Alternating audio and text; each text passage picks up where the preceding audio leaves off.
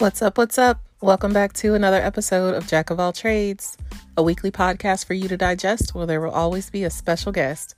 I'm your host, Jacqueline Renee, aka Captain Jack Sparrow, Jack, Jackie Two Necklaces, and Trapper Die Jacks if you know me like that.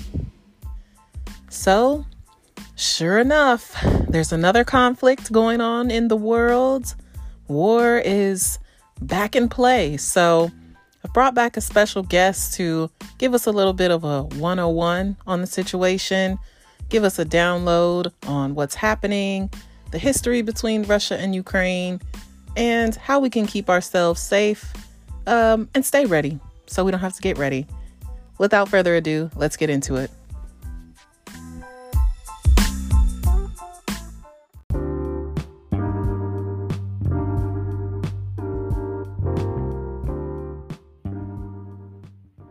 All right, this week, Jack of All Trades takes on the war across the pond.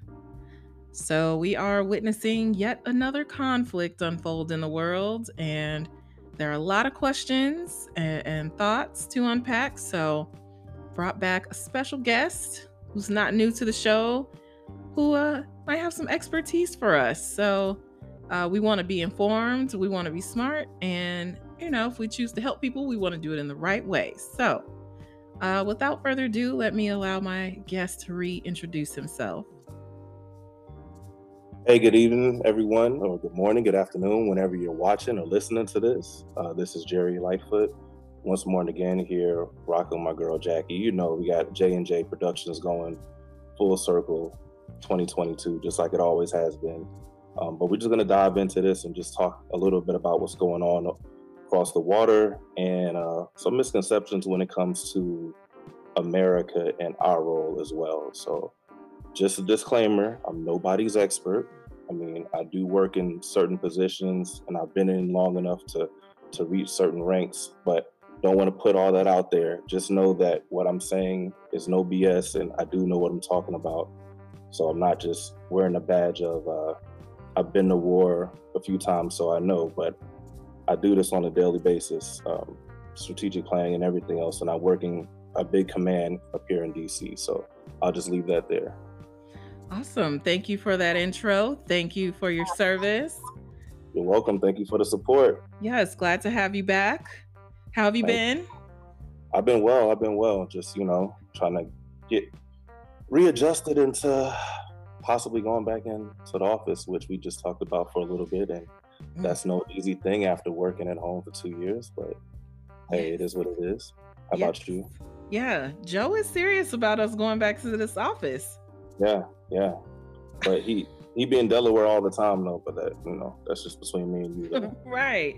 Yeah, all the people that are saying go back to the office are quietly never going to be there. So whatever. So all right, so let's kick it off with an icebreaker. So speaking of Joe, President Joe Biden had a State of the Union address last week, and because of everything going on that we're going to get into, we're hearing a lot from him this week.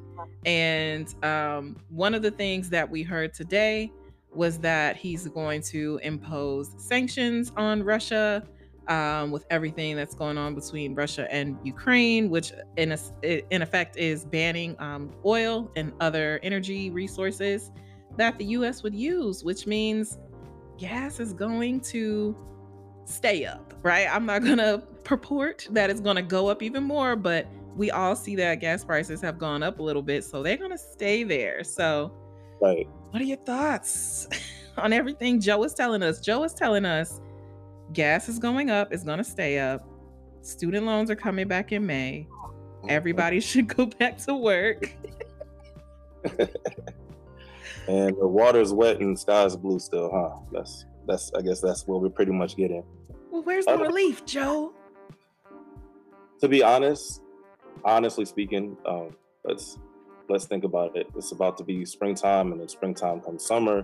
Mm-hmm. We see this every year. Gas prices go up around this time because they know people are traveling, and even more so, I think they're using this Russia-Ukraine situation to hike prices up because we know now you're lifting mass mandates. People feel like COVID is just essentially evaporated and we can go 100% back to normal. So that means, people are going to be hitting the streets, people are going to take trips, people are traveling. We need to make some of that money back we've been losing for the past 2 years. So, hey, let's hike up these prices. I mean, to be honest, I don't see why the price is going up so much between Russia with this Russia-Ukraine thing, because only about a third or a fourth of the world's oil comes from Russia. The main bulk of it comes from the Middle East. And even out of that third or fourth that comes from Russia, US's importation of that number is, extremely smaller. Okay. So just the fact that Russia is doing what it's doing, it shouldn't really be affecting our numbers that seriously. And America's kind of stingy anyway. America has its own natural gas and oil reserves that we've been setting aside, to where if we truly had to cut off from the rest of the world, we can at least run everything with our reserves, I want to say, for at least the next 80 to 110 years before it runs out. Damn. But we don't want to use that. I mean, think about all the pipelining and everything in Alaska and in the Northwest country. We have our own resources. But once again, we rather consume theirs and hold on to ours for a rainy day. But all in all, it really shouldn't be affecting the prices the way it is. I think this is just something to blame it on. And you can see real world and real time, like, hey, this is going on in Ukraine. So this is why our prices are the way that they are. But the president, in effect, or even the people over OPEC and the OPI, in the petroleum industry, can set a hard line of prices and just not let it exceed a certain amount. But of course they're not, because that's more money for them. Right. Profits. What is America? Capitalism. Right. The capitalistic ghetto. Yeah. No, yeah. Everything you're saying makes sense. Now, I will say that a third of the oil for the world is a lot. But if the U.S. is not taking in a ton of that, then it definitely feels like it's kind of a perfect storm. And we absolutely see that COVID, they have decided, hey, you better just learn to live with it. And we're moving on. Okay. So the gas prices, you can see they were creeping up off of that alone. So yeah, I definitely can see where it's like, all right, well, let's just kind of make it happen and take advantage while it looks like a perfect storm anyway. But because no one's really going to argue too much. It's just like, oh, you're right. It's a whole conflict overseas. There it is. So it makes sense. And I think it will be interesting, though, to see how long things are sustainable or how folks start to boil over, because it is one thing for gas prices to go back up, but then it's another thing for there to be a push for everybody to be back in the office, like you started to say. And now it's like, all right, you want me to be back in the office, kind of risking my safety depending on what the scenario looks like and the people I have to deal with. I got to pay more to get there. I sacrifice all the time that I've gotten used to having built into my day-to-day to be there. So I think there's just a lot of things that folks will have to like really come face to face with pretty quickly in the next couple of months, because, word on the curb is that after Memorial Day, like, it's like floodgates will be open, as if anything has really been shut down around, these US streets anyway. But I don't know. It's going to be an interesting summer. But, in conclusion, give us a break, Joe. But let's just go ahead and move into tonight's overall topic. So we've got another war that's brewing here. So Russia has invaded Ukraine. It's been a couple of weeks now. So a lot has unfolded over the past, call it 14, 15 days. So wanted to bring you on to give us some additional history and just expertise on what's going on. So first question, can you give us an abbreviated history lesson, something that's kind of simplified for the people, because we did see like this simplified, strong, independent country type breakdown the first week. But, let's talk about how accurately that actually described the dynamics between the two countries, and what should people know about what's going on? Okay, I appreciate the opportunity, but Basically, Ukraine and Russia has been in this song and dance. I mean, it can be traced back all the way to the 11th century with Kyiv. So they've survived as a country centuries of oppression from Russia, Poland, and they came out the wreckage of what was known as the Soviet Union back in '91 to be a sovereign state that's known as Ukraine. And a sovereign state is we do our own thing. Right. We do our own thing. We're not part of like USSR was a group of different countries that came together to be like this little Soviet federation, almost like the EU, how you have different countries in Europe that forms the European Union. Right. Or if you look at it on a kind of smaller scale, how each state forms the United States, but imagine if each state was a different country. Yep. So Ukraine became a sovereign country. Kind of funny, their name actually means borderland. That's one of the meanings of Ukraine, and that's exactly where they're sit, because Europe is to the west of Ukraine and Russia is to the east of Ukraine. Okay. So that's definitely like a good primary spot. And like I said, they just been doing this whole song and dance with Russia since the 11th century, but just moving like modern time from like the 1930s. Ukrainians been having a problem with Russians, especially with Stalin during World War II, because they had this huge famine in the land. It was called Holodomor, and modern day Ukrainians and historians attribute that suffering and that famine because of Stalin and the punishment that he was inflicting on them just because of them being Ukrainians, and not really being full Russians. And in 2014, you had protesters in Ukraine. They overthrew the president. He was Viktor Yanukovych, and he favored Russian policies heavy. Like, he was really in bed with Russian policies and Russian interests, which was kind of going against what Ukraine has already set up being a sovereign country. So during that revolution, that also happened in Kyiv, and over 100 people were killed, but they were able to overthrow the actual president. So just kind of fast forward, and Russia just looks at Ukraine as not really the one that got away, but where they're located, geographically speaking, it's a great strategic position. And I think Putin just wants a lot of that land back. Like, he wants to build up what used to be the USSR. So in order to deter this whole thing with Ukraine possibly joining NATO and what that was going to look like, us becoming better, closer allies with Ukraine and their relationship with the European Union, I think that really is the main catalyst that forced him to go ahead and just boom and bum rush Ukraine and kick the door in. Okay, so that was the last straw. I think that was the last straw, because honestly, he sent something to NATO saying, basically, I won't invade if you pretty much decline Ukraine's entry into NATO. If you don't allow them into NATO, then I won't go in there. Yeah. And NATO was just like, nah, we're good. We're not going to listen to that. So he went in there. Basically, Putin is not even looking at this as a war. In his mind, this is all a special operation for the people of Ukraine, which is so weird when you think about it.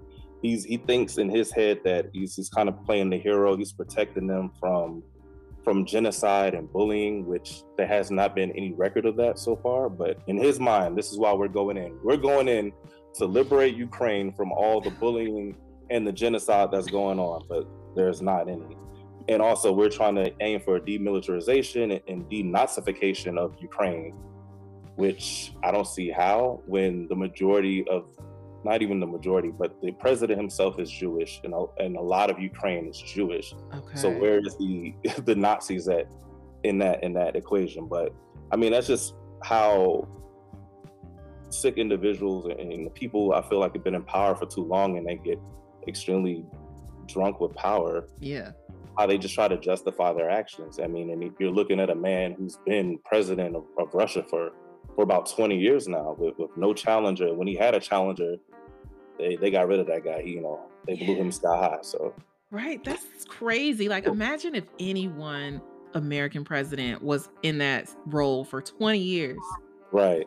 I mean, the closest we came was, I think, FDR. It was his third, or he won his fourth, and then he died. And that's why they said, okay, presidents are going to have term limits. Yeah. Because it's just so much that can happen, and you can really bend a country to your will when you're in power too long. I mean, hence the same argument could be made with Congress and senators. I feel like they should have term limits. Hell because the president can only serve 2 terms, and why do you guys get to go in there and do this for life? And you haven't had a good idea since the civil rights movement. But that's another discussion for another day. Okay. Yes. Okay. All right. No, good breakdown there. So again, so you mentioned the talks of Ukraine joining NATO. So again, let's make it 101 for the folks listening. So let's talk about who NATO is and what they have going on and why it would be beneficial for Ukraine to join them. Okay, so NATO is, by short, the North Atlantic Treaty Organization. They are a military alliance that was established in 1949 by the US, Canada, UK, France, and 8 other European countries. But currently, as it sits, they are 30 countries that are a part of NATO. And their key principle is collective defense. So when you hear collective defense, or you think about NATO and all these countries, just think about having like a big family. You know what I'm saying? Like the family to where you can't just fight me. You got to fight me. You got to fight my brothers. You got to fight my sisters, my cousins, my aunts, my uncles. Everybody's coming out. We throwing hands. Yes. And that's basically NATO's strength. So it's like you mess with one of us, you mess with all of us. Hence, it's called Article 5. And that's the big thing that we're sending, all these countries, we're sending soldiers to the NATO countries that surround and border Ukraine, just in case Putin decides, well, I'm going to let one of these missiles go errantly off and cross this border, or I'm going to send a tank into this country that's on the other side of Ukraine, or to the north, or to the east of it, or to the west of it, excuse me.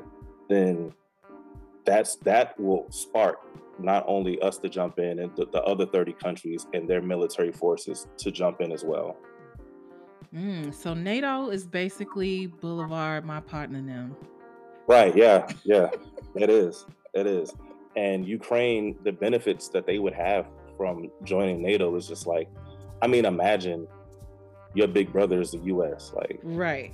You're not gonna fight me, because if you fight me, I'm gonna tell my brother, then you have to deal with my brother. And you don't want to see the United States come on. Right. And real head up, face to face, not like how the last 20 years we did in Afghanistan and Iraq, but in a true military setting. With I'm wearing this uniform and you wearing that uniform, you don't want to see us and our full range of capabilities. Yeah. Okay. So that's a big thing. They get the immediate backing of that military power. They get the opportunity to possibly join the European Union, which is going to do leaps and bounds for their economy and kind of put them more so in a better position to generate opportunities and economic wealth, and just raise their GDP to a whole nother level. And lastly, they get a closer relationship with the United States. I mean, we all know that at the end of the day, most countries really don't like us. I feel like our friends are bought, but we do send a lot of foreign aid and money to the countries that are a part of the NATO or our allies on a yearly basis. So then, you're looking to get a big fat check from the United States every year or so, just for letting them be your big brother. So why not, right? Yes. Okay. So if you join gang, there's gang protections. Okay. Well, is there something that is like opposite and you NATO? don't even got to get jumped in. Right. You don't got to get jumped in, but hey, you got to survive a war, apparently. You got to survive. So is there like an opposite though? Like something that is juxtaposed against NATO that Russia represents with other? No. So Russia's not a part of anything like that could go against NATO. So you have NATO, and then you have the UN, and a lot of people confuse the two. NATO is more aligning our military forces between allied countries, versus the UN is more diplomatic. It's all the nations that are part of the UN, and their whole thing is to prevent war and to prevent a lot of atrocities that happen. So they come together on their diplomatic-ish. Like, they just want to sit, they want to politic with you, they want to talk, they want to break bread, pour you a nice glass of red wine and a good steak, and let's see if we can work this out. That's the UN's mode. NATO's mode is pretty much, you can play with if you want to, but we'll beat your ass. Okay. type of deal. Gotcha. Okay. So again, we mentioned earlier that Russia is facing sanctions, just as recently as today, from the US. So getting sanctioned in a lot of different ways. So can you just kind of go a little bit deeper into what that means? And, I can't help but see that it looks like there's some money concerns for the oligarchs of the country and even those that are quietly in the US. A lot of elected officials in the US have all of a sudden had to kind of scramble when it comes to money and where they were invested in Russia or Russia giving them money. So let's talk more about sanctions. All right, yeah. So with sanctions, the US and the UK, they've done something that pretty much has never been done before. Like, we've gotten into conflicts with other countries, but never has the other collective powers that be the other superpowers say, you know what, we're cutting off your banks. And usually wars generate money. People go to war to make money. Hence, how many billions of millionaires were made off of the war preceding 9/11 in Iraq and Afghanistan, all the contracting companies, everything else, because logistically speaking, it's just a gold mine. So war usually generates crazy money. It can drive an economy. However, you got to have the money to do it. And when you turn around and all your assets, you're talking about 630 billion roughly in American and maybe about 470 billion in euros of your reserves are now inaccessible. Like, what are you doing with your money? Your main banks are cut off. They're not allowed access to even pass money across borders to other banks. Yeah. So it's hard. Like, your stock market hasn't even opened up. Your money itself has dropped about between 30 and 40% just in value. So the people that are billionaires and millionaires, they're watching their wealth just kind of dissipate overnight. However, another thing that's kind of been talked about is the cryptocurrency. So, cryptocurrency is really big, Bitcoin and all the other ones. They haven't decided to stop dealing with Russia. So a lot of those millionaires or billionaires are trying to convert as much as their assets as they can from rubles to actual cryptocurrency to keep its value. And that's the workaround right now. And they're going to have to make a decision with that. But we're just cutting off the banks. They're going after the oligarchs, their property in the UK and the US and Canada. They put together a task force. They're seizing land, they're seizing other assets, they're seizing cars, they're seizing homes, they're freezing accounts. I mean, they're like legit taking everything. Like, all right, you're Russian, this is how you want to play, cool. We'll just, even if you had nothing to do with this, it's ours now. And that has never been seen before. They've also instituted a no-fly zone, with Russia. So it's pretty much isolating them. Like, no country right now or no superpower, real country, is allowing Russia to fly in or letting flights fly into Russia, or letting Russian flights fly into their country. So it's kind of putting them on, you would say, almost like a hypothetical island, to the point where they're just by themselves. So they're losing all of that. The oligarchs, they're pissed because everything's going down, and they kind of want to see this conflict come to an end because their money is just going, their assets are going. Like, a lot of things are just being frozen. They can't move about how they normally can.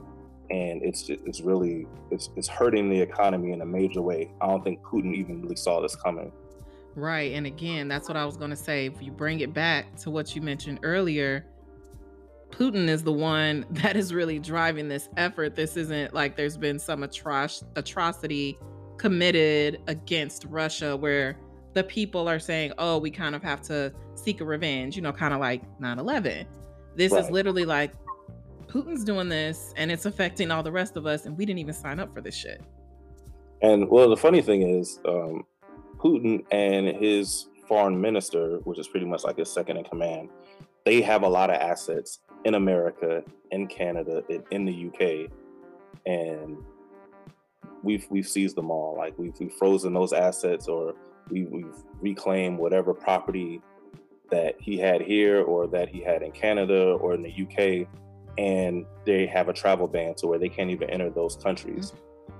So that's they're really doing some serious stuff, and I do want to see going forward. They did propose possibly cutting off importing, Russia's oil and other things, but it's still like hypothetical. I know President Biden talked about it, but that's like once you start saying I'm not gonna import your oil, then there's a big pipeline that runs probably about a good percentage of the natural gas that goes into Germany and some other countries, cutting that off to where they won't be able to get funds from that or get that natural gas.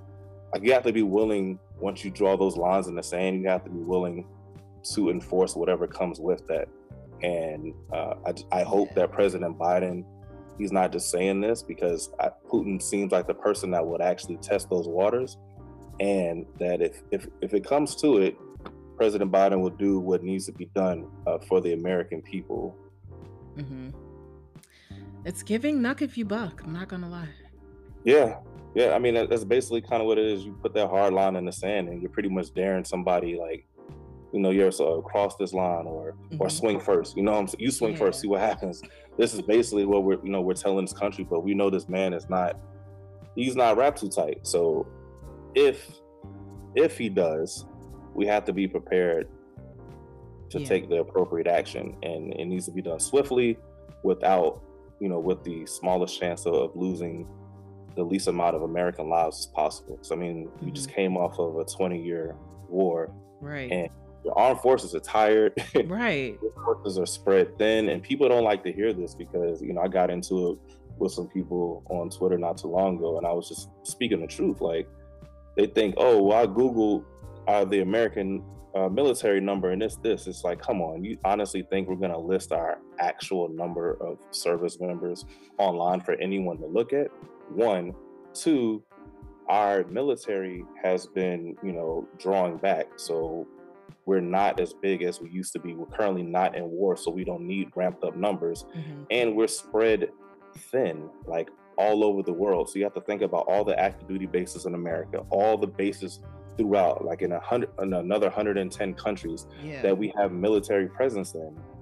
America has never been in a conflict or never been in a place where we've had to, like you say, nug if you buck, let them things go and left.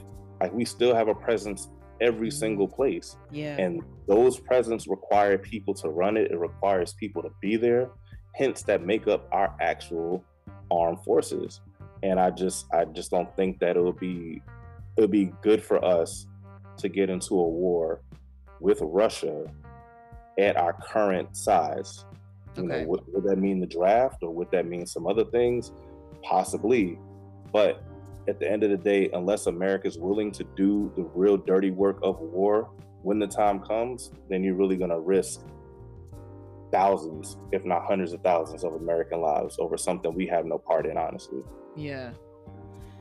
Crazy. Okay. So next question. A lot of folks have seen the presence of Russian bots on Twitter and Facebook and on the internet. They seemed to have started to dwindle or just outright disappear. Is this a part of the sanctions? Like, how has this changed, or what has probably led to what seems, I guess, to be the appearance of what were likely Russian bots influencing misinformation or driving divisiveness, or just all around trolling on the internet? Like, do we think that sanctions might have affected the presence of those bots that we used to see? I don't really think it's the sanctions. I think more so we've seen a very elevated presence of Russian bots and Russian activity since the 2016 election. President Trump and Senator Clinton, when that happened, that's when that was like the height of their getting involved with everything, all of our social media, kind of trying to push their own certain agenda. But for the past, I would say, good last few years, maybe about maybe since about 2017 or so to now, cyber warfare has been really big. So that's a really big thing. When people talk about World War III, they really didn't think that it would be one force versus another. like World War III has technically been happening every day between Russia, China, and other countries when it comes to their attacks on American infrastructure, on certain firewalls and securities. And I think that this situation has actually just upped America's security and America's firewalls, and we found a way to protect ourselves more and kind of weed those threats out and kind of push them to the side or eliminate them altogether. So, hats off to all of our white hats and our ethical hackers and our cybersecurity personnel that is, taking this fight every day that we don't even see, and you're not going to hear about it. It's not discussed on the news. It's not going to make CNN and Fox, but these are things that are happening 24/7. You have people on these computers trying to find ways to keep our infrastructure up and keep these cyber and attacks out of our everyday lives. Gotcha. All right. So over the past couple of weeks, we've also seen that Russia took over one of the nuclear plants in Ukraine. So how big is the threat of this situation becoming a nuclear war just because they took over a plant? Right. I think with the plant, with them taking over the plant, it's not really scaling toward a nuclear war. That's just kind of more like a chess move. Like I'm controlling this nuclear plant, so I can run a certain amount of power in this region or this area. But Chernobyl is historic in what has gone down there, and I don't think that they're really willing to do that. When you talk about nuclear war and just the fallout from that, so you're looking at, for a whole generation, at least 30 to 40 years, that land is inhabitable. Nothing's going to grow, and you're talking about all kind of radiation poisoning and everything else just from that actual nuke. Yeah. And the thing with nukes is a lot of other countries, I mean, Russia has nukes, of course, but so does the rest of our superpowers, like us as the US and UK, and I mean, hell, China and even North Korea. And we know North Korea got them. Yeah. The thing about nukes is nobody really wants to be the one to pop it off. Like, all right, I'm going to shoot this nuke, because what that means going forward, they're not ready for that. Like, just for, let's say America, for example, let's say Russia does, I'm going to shoot this nuke off and it's going to hit somewhere on the border of Poland and Ukraine. And Poland, of course, is a NATO state. That means America would have to jump in based off of Article 5. But America has so many nuclear warheads strategically placed all around the world to where it would take a country, they have to go through so much to be able to hit us, except Alaska. They can hit Alaska because Russia's really close to there. Yeah. But the continental USA, no other military, anything is close by enough to actually do damage to us while we can, respond in the drop of a dime. And I think the country, or a country, doesn't want to see those repercussions. That's basically why you probably won't see a country itself pull the trigger on a nuclear war. It's going to be maybe a dirty bomb or something like that from an organization that may take credit. But a country itself knows that it's going to get retaliated on. And when those nukes start raining down, you're talking millions of lives, and your land is pretty much a waste field for the next generation or so. Yeah. That's something that I don't think gets revisited enough. I think, just like I've seen, there's a ton of talk on Twitter about surviving some sort of nuclear attack. And it's like, you're not going to come out of that on the other side the same. Not like you think. I mean, if you have good enough warning to where, maybe hours or so, or maybe even half an hour, and you can get to somewhere that's fortified, that's deep underground or something like that, then you stand a chance. But just trying to survive an actual blast and then the shock wave and everything else that comes along with it, that's going to singe everything in its path, and it's moving at the speed of sound. Nah, you're not dodging that. Yeah. not unexpectedly, So I think a lot of people just need to be very realistic. Like, it's one thing to have these bomb shelters and then these end of the world fortresses built, but you need time. You need time to get there. You need time to get inside. You need time properly seal up. Yeah. You can't just be at work stuck on leaving work stuck on the expressway on a commute home, and then the bomb hits and you think you're gonna do some old Book of Eli and walk for the next 30 years and make it. Right. It's not, that's not the way it actually works. So people just gotta be more realistic. Plan for the best. Always protect yourself at all times and take the proper precautions, but don't just live like that, thinking that I need to prep for this or this is the worst that can happen. But know what can happen and just conduct yourself accordingly. Yep. That's fair. All right. So something we saw come out over the weekend. So Brittany Griner, American WNBA basketball player and two-time Olympic gold medal winner for the women's basketball team.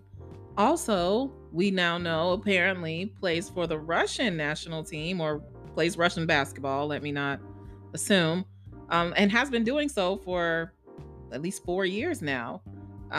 She went over to start playing with their league at the beginning of February and got caught up leaving her flight or getting into the country in possession of a couple of, what are we calling them? Essentially vape pens that had THC.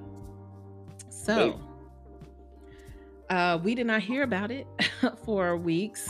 But it does sound like they did try to start to resolve the situation pretty immediately. And they tried to avoid like a media frenzy by just letting it be known that she was going through that. But the Russian media, basically, as this conflict is unfolding, did announce on their end, like, we have an American basketball player, over here, basically, like, again, knuck a few bucks. So what should we know about that, or what is there to know or to be concerned about? Because it was kind of crazy to hear about it and then know that she's been over there for all this time now. Just like, what's really at play there? So I think on Russia's side, it's definitely a political move. It's almost like I can dangle this over the United States head, but countries got to realize, like, we don't really negotiate with terrorists. You hear it all the time, and people think like it's a joke. Like, no, it's not. Like, we're going to diplomatically try to solve whatever, but at the end of the day, we're not caving and we're not giving in, because you got to look at it. It sounds shitty when you think about it, but Brittany Griner is one person. Yeah. And that one person is somebody's daughter and somebody's sister and cousin and friend and, or wife or whatever, fiance. But in comparison to the hundreds of millions of lives over here, the US and the powers that be, they're going to be like, nah. But I honestly believe that Russia is kind of flexing and bluffing at this point, even though they did say that it could be punishable for 20 or more years in prison. Yeah. But it's a bait, and honestly, I think if the tensions and the things with the Ukraine that they had going on wasn't going on, this really wouldn't be an issue, So I think it's maybe a leverage play, like, hey, I'll give you your basketball player back if you lift one of these sanctions, or I'll let Brittany come home if you make sure that y'all keep importing our oil or something. So I see it being a power play eventually. But other than that, it's not like we're going to send off 1,000 ships over there. Yeah. For her, unfortunately, that's just the way it is. Yeah. But Russia's definitely going to try to use her to their advantage to see what they can leverage out of the U.S. to get her back home. Yeah, and I think we know Russia is very well versed in a lot of the division and the hardships we face here. Right. Stateside, Brittany is a Black gay woman, openly identifies as a lesbian, and we know that they're really not for any LGBTQ rights over there, but they also know that America isn't the best with that track record either. So it's unfortunate, because it feels like everything, to your point, like, just kind of at a high level, is at play, but then there's also like, and even if we were willing to do everything, like, would we do it? Will y'all do it for this Black queer woman?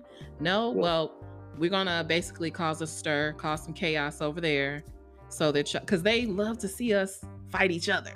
Like, yeah.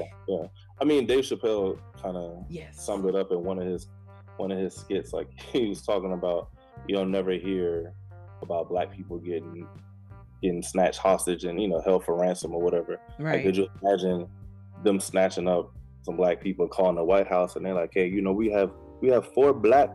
Hello. Hello. Like, you're not gonna, that call is not gonna go through. Like, they're gonna hang up, because I mean, it's sad to say that they don't care now. Mm-hmm. Let Brittany Griner have been maybe a white politician or a white male, or a politician's, you know, daughter or son, then this would be a whole entirely different conversation. Yep. So it's, I mean, once again, you know, we do so much for our country, we do so much around the world, but Blackness itself, and, you know, this pure gift of melanin that we possess, it's just like, it's our gift and curse, you know. Mm-hmm. Damned if we do, damned if we don't. And people still are treating us like it's, you know, the 1950s and 1900s and 1800s. Yeah. Even all around the world. Right. Even here today, so. Yeah, I will say, you know, it also brought to light a very good point. You know, the W, they're not paying these women enough to just be a part of the W. We don't hear about NBA players going overseas during the off season to make up for money that they could not make being in the league. Apparently, she's getting paid $250,000 to play for the Phoenix team in the W. She's getting paid $1.5 million to play in Russia. Right. And I wouldn't be surprised if her bringing a couple of vapes over to spend, you know, I don't know, 3-4 months in Russia wasn't really that big of a deal 3 years ago or last year. But now they're like, oh no, we're not playing with y'all. Yeah. So, and I mean, and it was just kind of like wrong place, wrong time with her. She's probably doing her normal routine when it comes to coming over there, getting ready to play ball and chill out for the next few months. But this go around, she wasn't so lucky. Yep. So speaking of anti-Blackness being global, we've seen Ukraine evacuated citizens to other parts of Europe, and a lot of folks in the EU, or a lot of countries in the EU, have been very welcoming, trying to get them in there as quickly as they can. And Ukraine is trying to get their citizens, or their natural born citizens, I guess I should specify, out as quickly as they can. But what we are also seeing is that some African born, some Black and brown students were being left behind as they needed to, quote unquote, save Ukrainians first. So kind of how vast does this issue go in situations like this? And honestly, what can be done to help those that are facing like some second-class citizen treatment at this time? I mean, honestly, there's not much we can do. Like, we sit, we watch, and, you know, we say, damn, that's messed up. Say a prayer for them. But according to Ukraine and the top officials of Ukraine, that wasn't even happening. Like, they didn't even acknowledge that was happening. And it took media personnel to say, hey, you know, we got videos of them turning, you know, Black and brown people away, them pushing them down to, you know, making them walk to further borders just to even try to cross out the country in the freezing cold. You know, people were dying on the walk and freezing to death. It was like all kind of mayhem. But honestly, it's really not nothing America can do unless we step in. And if we step in, then that's going to be a war. However, they did call ceasefires in a few cities to allow humanitarian organizations and missions to come in and try to help out.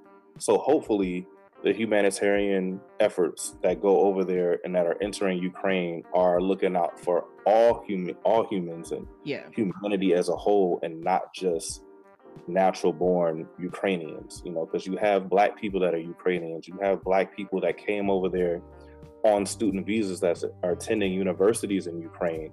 And this is not their war. I mean, it's not anyone's war, but they don't deserve to be in it either. If everyone has a chance to fight for their life, like, why are you denying me the chance to fight for mine?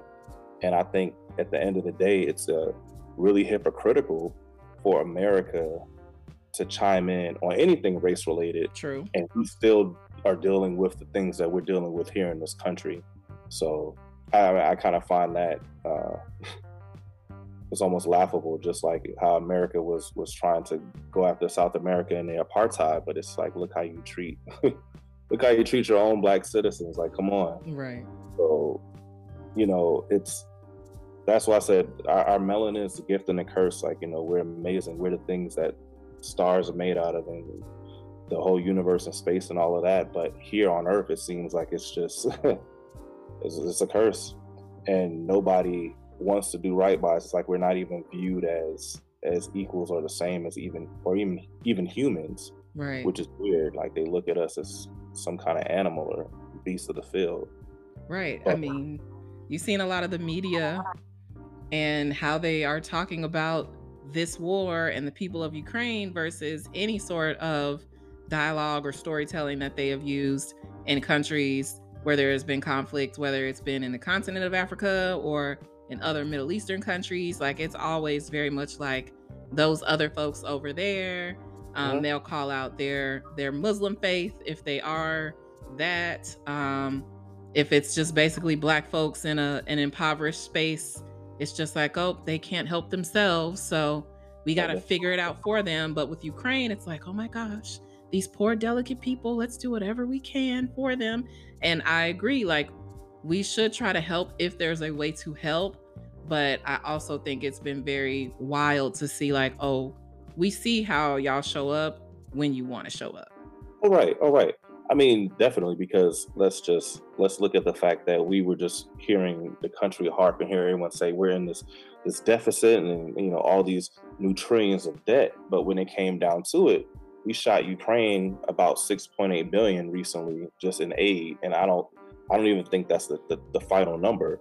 So we're shooting the money that supposedly we don't have. I mean, and it's always funny. Let's look at COVID real quick. Let's step back before, like, all the surplus checks and the relief checks for COVID.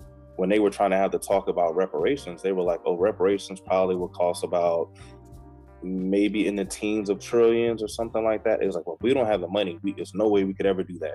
And then COVID happened, and they spent about 25 trillion sending everybody money. Yeah. In those payouts. So, like you said, it's not that we don't, it's not that we can't, it's that we choose not to, or we choose to do it for who we want to do it for. And when it really comes to helping Black people, brown people, people of color, minorities, they're not going to do anything that they can't benefit from. Right. And that's how, like you said, you're not going to hear a story about the village in Africa that's getting terrorized and this other country, this Islam country where this is going on, and they're not eating and they have to leave and they're on the trail. And it's news. It could be, but it's not a news that's going to tug on the heartstrings of the normal, quote unquote, American. Right. Americans still technically white by majority. So looking at Black and brown people suffering, that's not going to do shit for them. They see that every day. They see it here, and they're not doing whatever they can to change that here.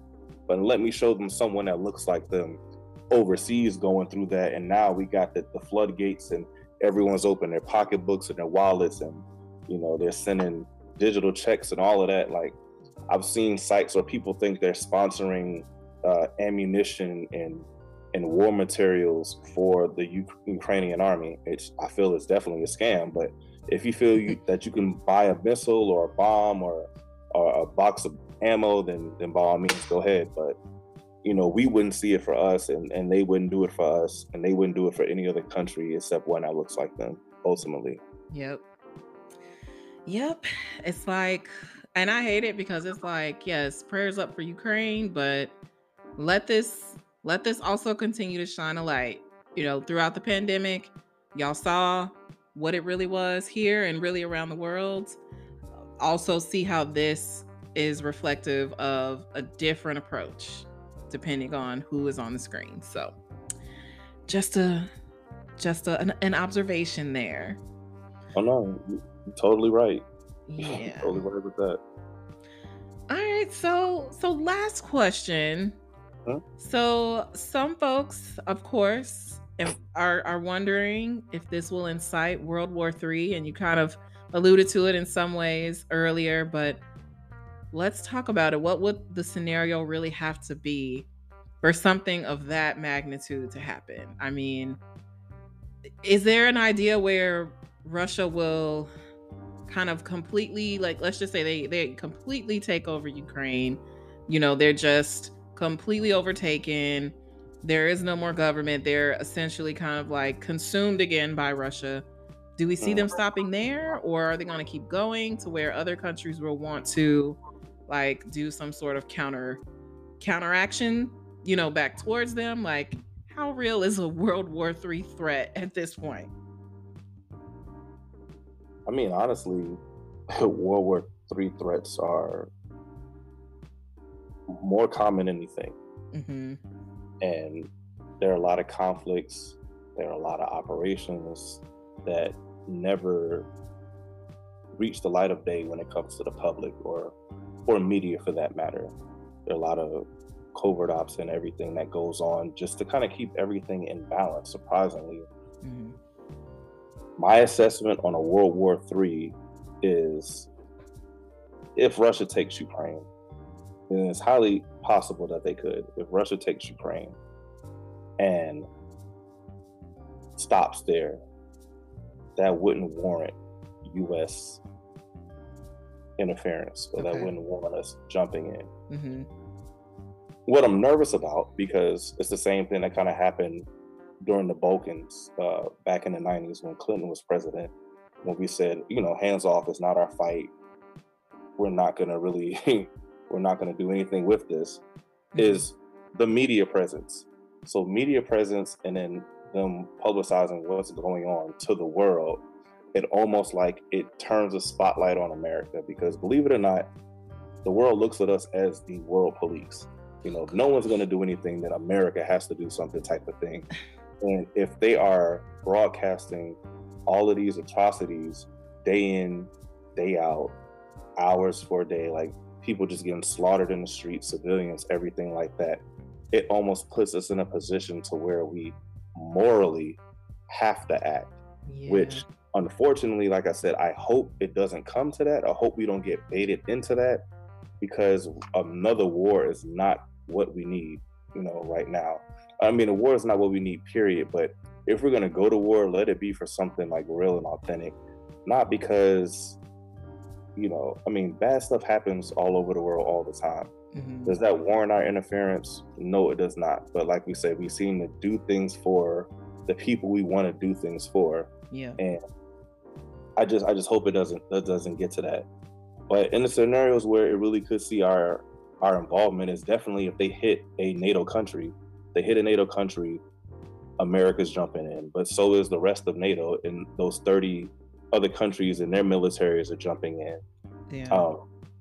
They used to think that, it was speculated that China would possibly hop in with Russia if Russia did decide to go full on and attack in their border countries, and NATO had to get involved. Mm-hmm. But looking at the sanctions that was imposed on China and seeing that the world is not playing, I don't think China wants to take that risk economically. Okay. Because China is a big, economic powerhouse, and they have their economy is definitely the main driver for that country. So being cut off from the world financially would beyond cripple them. So I don't think they even want to try that. And lastly, like I said, a lot of this is being fought, cyber, like across the space. So the war that we think of, person against person, it's probably really not going to be that. It's more, computer against computer, IP address against IP address, and that's what we've been seeing for the last few years. Mm-hmm. So I hope it doesn't come to a World War III. Right. Because I'm tired. I'm old. I'm not young like I was when I went over there the first few times, And I'm still not out yet, so it'd be a possibility that I have to go back. And every time you're rolling the dice, and I just I don't want to have to deal with that. Right. But I think that as a country, America sometimes needs to know when to mind their business. We haven't exactly figured that out. We haven't figured that out. We feel that our way of life is the way of life for everyone, but in reality, our way of life most of the time really doesn't work for us 100%. Right. You know, the democracy isn't really democracy, and we want to go in and say every country needs to be ran like this, and that's not necessarily the case. We have to kind of stick to what we know and stick to us. But yeah, I mean, it's a sticky situation, and it's something that you just don't hope for. But we're ready if it comes. You know, we've deployed soldiers in the region to the border areas. You know, we have our Air Force and everything else, our naval force on alert, and they're doing their appropriate exercises and whatnot. But I mean, at the end of the day, I don't want to see it, because I know America is not going to do what it needs to do in order to. They're going to come out on top, but they're not going to do what it needs to do to truly come out on top and to crush opposition. Mhm. You know, they have to be seen in a certain light, and that's our weakness. Yeah. We care what other countries think about us, and even in war, we're still going to refer back to the Geneva Convention, and which we agreed upon, you know, during Hague and during World War II in the 40s, to govern how we conduct ourselves during war. Yeah. And 9 times out of 10, we're the only people trying to live up to this standard of I'm going to be a gentleman during war, Right. versus I'm going to do what it takes to wipe you off the map. So I don't want to see it, because I know it's going to mean huge American casualties, unless we get that mentality to where we're really going to be that junkyard dog and let the true capabilities of our military rain down. And if we're not willing to do that, then it's going to be like Vietnam, a quote unquote victory, but morally, you know, we were definitely done in. Right. Yeah, I don't know. It'll be interesting. I think that it's another thing where, just like with a nuclear war, people, you know, we're so like over everything. So people joke about World War III all the time, but honestly, if we can't take, you know, some rising gas prices right now, and we went out and bought up all the toilet tissue because of COVID, Right. like I can only imagine how people will act, you know, during a true world war conflict. Like, it's gonna be hard to make it around these streets. So Yeah, right.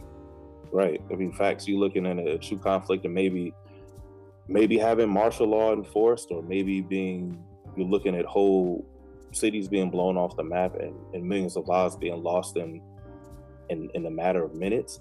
And then it's hard to try to go around that. So now there is no sense of government. There is no sense of law and order. And you have people, if you look at any random post-apocalyptic movie that you could think of, you're going to see that people banding together and people just kind of, you know, killing each other, or looting, or whatever it is, so they can survive. And I think that's truly what could happen if everything falls. You know, if the wrong places get hit. Yeah. You know, people just got to be prepared. It's not a joke, but don't think of, you know, you don't want to sit there and focus your life on this could happen, because there's so many threats on a regular basis that you don't know about. However, once again, you know, be prepared, have a plan, have things to protect yourself, have extra supplies at home. You know, if you can own a firearm, If you can't, you know, get a machete, get an axe, get a katana, get something, because you don't have to worry about reloading those. But if you really have to protect you and yours, you need to be able to do so. You should have a plan, should have things in place. Mm-hmm. That's real, you guys. You heard it first here, if you didn't know it already. All right, Jerry. Well, I definitely appreciate you coming back on, giving us tons of insight into what's going on with the war across the pond. You know, I think there are definitely lots of things for us to consider. But, as you said multiple times, also, lots of things that we shouldn't fret about, day in and day out. Stay alert and protect yourself as one should at all times. But, especially over here in the States, what we can hope for is that this doesn't turn into a global conflict, and hopefully it gets resolved for them sooner than later. But before you go, we have to do Jukebox with Jack. So give me 3 songs, artists, albums that you've been listening to. I can't really give you 3 songs. I give you 2 main artists. So for whatever reason, recently I've been big back on MJ and Prince. Okay. So I've been going through all their old stuff and just listening to Michael and Prince, just kind of vibing out with that. Mm-hmm. I'm a big R&B and jazz, classical music person anyway. So, and I love my 90s, 2000s rap and hip hop. This current stuff, I leave that for my kids. So that's their stuff. That's not me no more. So I honestly, I think I feel like how our parents felt when they was listening to rap. And they were like, "What the hell is this shit?" I'm like, "Yo, y'all not even rapping no more. They just saying a bunch of nothing." But all right, the beat's high. A bunch of sounds. Yeah. Skirt. Yeah, it's a bunch of nothing. But all right, cool.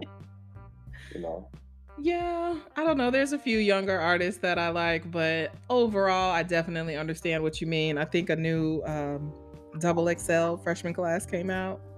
Mm-hmm. And I mean, the names were so weird, I thought it was like a joke. I'm like, what is this? But, okay, so let's see. I have not been really listening to anything new, but I definitely have had Jazmine Sullivan, Hotels Motels still in rotation. Okay. As well as not the Dream Child, The Weeknd, Dawn FM still in rotation. But what I will say, I pulled out of the crates. Okay. So I was just feeling a little, religious over the weekend, I guess. Kirk Franklin and the Family. One, he made like 50 of them. What you looking for? From 1995. An album. Okay, my favorite song, Savior More Than Life, Conquerors, Don't Take Your Joy Away, and Jesus Paid It All. Okay. Yeah, I put some the Reason Why We Sing and Silver and Gold and what's the other joint? I can't even think of it right now, but yeah, Kirk Franklin, you get a few when I get in that gospel mode. I got a few from that I go back to. Yep. So definitely got into the spirit over the past weekend, I think it was. I think, all of a sudden I just randomly started singing Savior More Than Life. It came to mind and I cut it on. And I was like, I still knew every note. I was like, this was the jam. I remember being in 5th grade, staying up late listening to it, this is gospel. I can stay up late and listen to my gospel tunes. So shout out to Kirk Franklin. Rocking with Jesus. That's right. Jesus is my homeboy. Yes. Kirk Franklin was the first artist that literally made Jesus being your homie cool, Cool, right. Especially when they hit Stompin'. Yes. In that era. Right. It was to that point, it was borderline, you might not be able to play it around your grandma. It might be a little too secular for her. Might play it in church and all the old people looking at you crazy. Yeah. Yep. I remember those times. It was good times. Yes. Shout out. So so that's what I have this week. Again, really appreciate you coming on. Thank you for your service. Thank you for sharing your knowledge. We're gonna stay ready so we don't have to get ready. And hopefully, we'll be back to lower gas prices before we know it. I agree. You're welcome. Thank you for once again giving me the opportunity. I appreciate all the love. I appreciate the support over the years. And everybody, like Jackie said, hey, stay ready so you don't have to get ready. Do what you need to do for yourself and your family. Protect yourself at all times and your loved ones. That's right. All right. Well, We'll definitely have you back again in the future. You're always welcome. So until next time, you take care. You too. All right. Bye.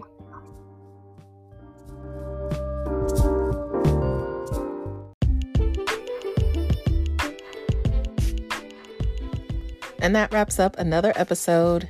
Jerry, thank you so much for coming back. Thanks for sharing some knowledge and giving us a little history on what's going on between Russia and Ukraine. It's never fun to hear that war is looming again, but, we are walking away more informed, and we know to keep our head on a swivel and stay ready so that we don't have to get ready. If you want to help Ukraine, there are lots of resources out there. Check on your socials. You'll surely find something. And if not, let's send lots of thoughts and prayers and hope that this conflict ends soon. As always, thank you all for listening. And remember, I'm a jack of all trades, a master of none, not here to be an expert, just here to have fun. Bye, guys.